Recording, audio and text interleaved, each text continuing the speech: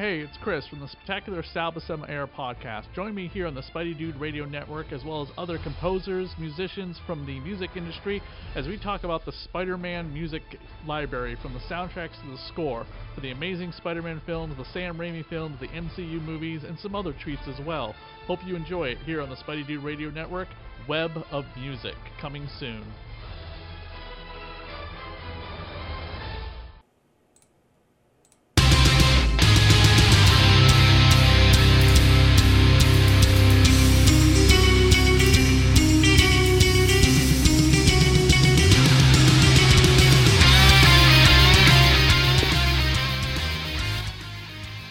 And welcome back to another exciting episode of the Spectacular Sal Buscema Era podcast with Spectacular Spider-Man issue 162. I am your host, Dr. Chris, and joining me from Screen Rant and the Dorkening Network is... Hey everybody, it's Drew. Happy New Year to you all, web slingers. And tonight, again, we are talking about issue 162, continuing our three-part Carrion Hobgoblin story arc. And Drew has the plot synopsis for us for this spooky issue. Indeed. I mean, what better way to start than The Demon and the Dead Man? Written by Jerry Conway, of course, pencils by Sal Buscema, inked by Sal, colored by Bob Sharon, letter by Rich Parker, and of course, Jim Salicrup is the editor. This is published March 1990. So basically what happens is that Hobgoblin, with a vengeance against Spider-Man, decides to go to the maximum security prison, aka the vault, for super criminals that are too dangerous to be put into regular prisons, to bust out Carrion. Of course, this Carrion, as Spider-Man would note, is not the original one that he battled years ago. That was created by Miles Warren, who believes himself to still be Miles Warren, but this is actually Malcolm McBride, who was a student at ESU, Empire State University, that was infected by the Carrion virus, turning him into the new Carrion. The Hobgoblin saves himself from a just death, as Carrion is quite philosophical in his opinion about life, by reminding him that Spider-Man is the true villain. So upon that, we have a few other storylines. We have Peter wondering if he should have said something to Malcolm McBride's family earlier instead of holding back the information so he could find a cure. Mary Jane, who takes him on a lovely picnic, pretty much agrees with that. And then we also have Peter realizing that the Hobgoblin and Carrion have hit the Four Freedoms Plaza, the new headquarters for the Fantastic Four, where all of their research about Carrion has been stolen, thus proving to Carrion that he is not Miles Warren, he is Malcolm McBride, which just blows his mind. J. Jonah Jameson offers Joe Robertson a offer to work with him instead of being the president and publisher of the Daily Bugle. Joe, of course, says he'll work with Jonah always. Peter decides, after talking to Mary Jane, that he's going to go to Malcolm's mother to tell her the truth, regardless of how, of course, painful it is, because the world is always on his shoulders. And while, of course, Martha McBride is doing the dishes, she is frightened by seeing what's left of her son, aka Carrion. They have a tender moment, which is then interrupted by Spider-Man coming in. He fights, trying to reason with Carrion that they can still cure him. Carrion doesn't believe that. This is interrupted by Hobgoblin, who, of course, is blinded from Peter's spider sense due to the fact that he is essentially now a demon. He's knocked out. They pull him into the sewers with the promise that whatever they're going to do, they're probably going to kill him, and Hobgoblin will watch joyfully. And that's pretty much the episode. The issue, you mean? Or either way. The cover has a faded out Hobgoblin in the background with Carrion hovering above Spider-Man. And the title reading, "The Spectacular Spider-Man versus Hobgoblin and the Unliving Carrion together for the first time, for the first fearful time, the Demon and the Dead Man," which is the kind of name of this two-part issue, even though there's no part one, part two. I don't know Yeah. what the decision is with editorial when they put a part 1, part 2 on there sometimes, and sometimes they don't, because these Yeah. three issues are all heavily tied together. Exactly. But I will say, Chris, that I really do enjoy this era of Spider-Man because I personally enjoy the little horror elements here. I mean, Hobgoblin is definitely proving that he's not just some sort of two-bit copy of the Green Goblin, which is kind of what he almost became in the beginning. He's a force to be reckoned with. And then continuing that instead of retconning what happened to him in Inferno is great. It really does up his fear factor and his threat factor as well. And then teaming up with Carrion, who is a real interesting threat because like you've said before, we are not going to see Hobgoblin for a while until the Sinister Six reform, and then we're not going to see Carrion for even longer till Maximum Carnage. So it's just so great to see these characters oddly teaming up, and it's a frightful duo because you have this demonic character who not only does he have all these super powers that are supernaturally based, he has all of the essentially his Hobgoblin tech, and then he has his partner who literally can destroy anything he touches. Like, it's a pretty formidable pair, and it works, you know. So, and of course, on another note, Peter again, everything is his fault. The world all the weight on his shoulders. But for me, I really enjoyed when you'd Carrion meeting his mother, and you have that almost tender moment that is then, of course, robbed by Spider-Man swinging in, fighting to protect her. Overall, again, Jerry Conway does everything is paced really well. All the little bits of the stories are really played out nicely. I really no anytime I read an issue by Jerry Conway, I have no complaints. Everything is just great. At the top of the issue, on the cover, by the way, we have the boxes of the main characters for the issue again. Something Marvel did from time to time. Joe Robinson, J. Jonah Jameson, a guardsman. The Professor Swan, Peter's Peter's teacher. Reed Richards, a.k.a. Mr. Fantastic, and his wife, Mary Jane. The coloring in this is very different, but all of the credits are the exact same that we've had before, but you look at the coloring in this issue compared to previous issues, especially where we see Hobgoblin flying over the vault, it's just popping a lot more, and I wonder why.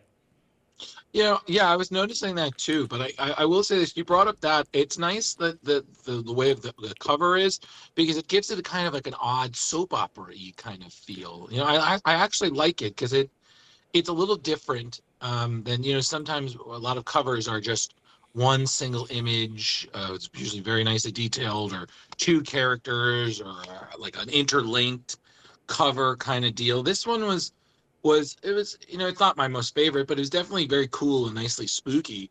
But I liked that at the top because I was like, it you knew what you're getting into. You knew all your characters are there. So there's no way that you can't know what you're gonna read. So it's clever. I wonder, I think this is the first time, yes, this is the first time in this comic book we will see the guardsman armor. They were basically designed by Tony Stark, but then Tony Stark during his armor wars would take back his the guardsman armor, and they would use a copycat version of it, and I believe this is the copycat version of that guardsman armor. Yeah, and that was definitely one of the creepier scenes because it literally looked like the guardsman who got the drop on Hobgoblin was going to win, and Carrion was able to essentially still do his thing even through a crack in the guardsman's armor, and I was like, wow, that's crazy. What is the guardsman's connection to Spider-Man, Drew? God, give me a second. They were both created by Steve Ditko. Oh, shit, right. Yeah. Avengers Annual number 15 was drawn and written by Danny Figueroth and Steve Ditko, and that was the first appearance of the Guardsman armor. A lot of people suspect that we will possibly be seeing the Guardsman popping up in the MCU with the Armor Wars TV show. Well, it would make sense. It's funny because I remember my first memory of the Guardsman, I think, is the Amazing Spider-Man arc. It was like a little further in. It was during the Mark Bagley era, where I think it was the Guardsman tasked with taking out Venom. And that's Yeah, that does happen time to time, and the Guardsman would show up in Marvel video games like Maximum Carnage and stuff. Mhm. Yeah. So it was just it's always when it's villains that are you can't just take out with regular guards. It's always like it's probably they're the pre-Hulkbuster Shield agents, you know? Wondering what I wonder how the Hobgoblin would have fared in a fight with the Fantastic Four. This is the newly assembled Fantastic Four, so I don't know. 1990. I think this is the Fantastic Four, but Sharon Ventrue is replaced Ben Grimm as the Thing. I believe. Johnny is still married to Skrull Alicia Masters. Right. So this is just before that revelation, because 1991 is the 30th anniversary of the Fantastic Four. The day that we're recording this, Marvel will begin at some point kicking off the 60th anniversary of Spider-Man this year, because this year is the 60th anniversary of the creation of Spider-Man. Oh, wow. That's great. Yeah, last year was the 60th anniversary of the Fantastic Four. Oh, well, that makes sense why they were doing some big stuff with them. Yeah. Peter, when he goes after gets some advice from Dr. Swan, ignores the newspaper, says breakout at the vault. If he had read that, he would know, of course, about Carry-On breaking out. Well, unfortunately, there are always things that characters will never notice because it doesn't help the story. It's because he's got a hot redhead wife to pay attention to. Indeed. And I just learned from this that apparently Peter Parker's guilt is just so great that he'll never really be there to sample dessert. I'm like, I wonder that's a secret to staying in shape is he's always ducking out before dessert. Because if I was knowing me, I was like, no, Karen can wait. What did you bring for dessert? The lair that Hobgoblin has set up with the little kitchenette and everything, I think is adorable. Oh yeah, the fact that he even eats is like okay. And also, I loved in the beginning when you have these explanations of what these situations are, and then, oh yeah, it's this. Like, oh no, or otherwise it's breakout. And I'm just like, what Law and Order shit is this? You know, like heavily explained situations. I was like, all right, we got it. Okay. Also, these people are fucking crazy. There's a continuity bit of a continuity blah. In Spider-Man number 26, I believe, it's one of the 30th anniversary hologram covers for the adjectiveless Spider-Man. There's the last story in it is Peter explaining his powers to MJ. The whole thing is drawn by Mark Bagley. And you see MJ looking hot as hell in shadows with like red eyes, by the way, like about to hit Peter from behind, and he ducks out of the way and says that she telegraphed her blow, and that is why he knew she was coming to jump out of the way, not because his wife would set off his spider sense. However, in this, his spider sense is set off by Mary Jane. Right. I think it's the problem of one writer not explaining to the other writer about what will set off Peter's spider sense. Aunt May, Mary Jane, Robbie, people that he's close to would not set off his spider sense. Jonah Jameson probably would set off his spider sense because Jonah's always had it out for Peter. If you watch No Way Home, Jonah has it out for Peter.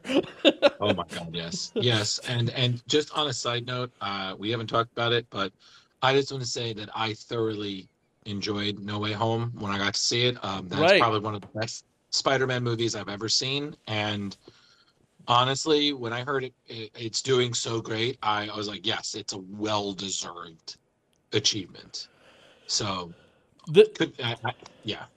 This is the first time we get the McBride mother. She would resurface later on when Peter attempts to completely cure McBride of being Carry-On. Last time I checked, current continuity, I don't think Carry-On has been around for a while, but I might be wrong and might have misremembered something. But I swear to God, I'm pretty sure he got cured of the Carry-On virus by Dagger, when Dagger used her light powers to stop Shriek and Carnage and the rest of them. Yeah, that sounds... Because her lightness is just pure... You know what I mean? It's a cure-all for evil. You know what I mean? Because that's why her and Cloak have to stay together, because otherwise he'll become just complete darkness. And reading the notes on another website, it is true. He only becomes Carrion again because of Judas Traveler, who's a character we're never going to get into and not worth mentioning. Because this podcast ends just before the Clone Saga. Yeah, but Chris, you are right. By the way, people, this is going to be the most depressing podcast ending ever, because at the time that we end this podcast, Peter's going to have to deal with like the fallout of Maximum Carnage, his parents being life model decoys, and him further going into the spider personification, leaving Peter behind. Oh my God! What, Spider-Man ending on a down note? No. There's only one time, by the way, that Peter ever did that before. Did you ever read the 24 Hours of Spider-Man issue where he decided to be Spider-Man for 24 hours straight, helping everyone in New York he possibly could just to piss off the new mayor of New York, who was J. Jonah Jameson? I did not, but that's fantastic. It's so much fun. It's a lot of fun. And he's upbeat and happy about it. And then he crashes at the end because he's so tired. But he's just like, I'm going to help everyone in New York just to piss off Jameson. Absolutely. And he does. He helps like all these people. He hangs out with some superheroes and stops a calamity in New York that, whatever, who's ever attacking New York that week. It's so much fun. Yeah. But overall, this is great. Another great issue. This whole story arc is fantastic. And yes, carry on. Hobgoblin defeats Spider-Man. At the end of our notes, he gets him right in the face and drags him down to the sewer. Yep, it's very ominous. Next issue, things go bad to worse as Spider-Man finds himself the prisoner of the Hobgoblin Carrion. In the meantime, the diabolical Mr. Fear returns in Web of Spider-Man number 63. And the non-mutant madness continues. In Amazing Spider-Man 331 as our hero pals around with the Punisher. I actually remember those two issues of the Punisher and Spider-Man teaming up. They have they go into they discover a military school is training kids to be like assassins. Interesting. Yeah. I don't think that comic book would probably get away with today. No, absolutely not. I do love the Spectacular Spider-Mail in the back of the issue. It says, Yowza, when I read Spectacular Spider-Man 158, which was part of Acts of Vengeance, I quickly became stuck in it. I must say, the big bad team-up is brilliant. Spidey was beaten by Graviton and Pace Pop Pete because they were strangers to him. He could have anticipated them like they're his regular enemies. Now, as for Spider mutating, it's a good idea, but please don't make it at last. Spider-Man shouldn't be the most powerful man in the universe. He's a street-level, true grit hero. I like him that way. And then, of course, the response is, as you know by now, Spidey's cosmic powers didn't last too long, Brian. We hope you're happy to see the wall crawler back in status. I want to point out something, and I might have pointed out before, that in the letter pages back in the day for DC and Marvel, they would actually publish people's real addresses.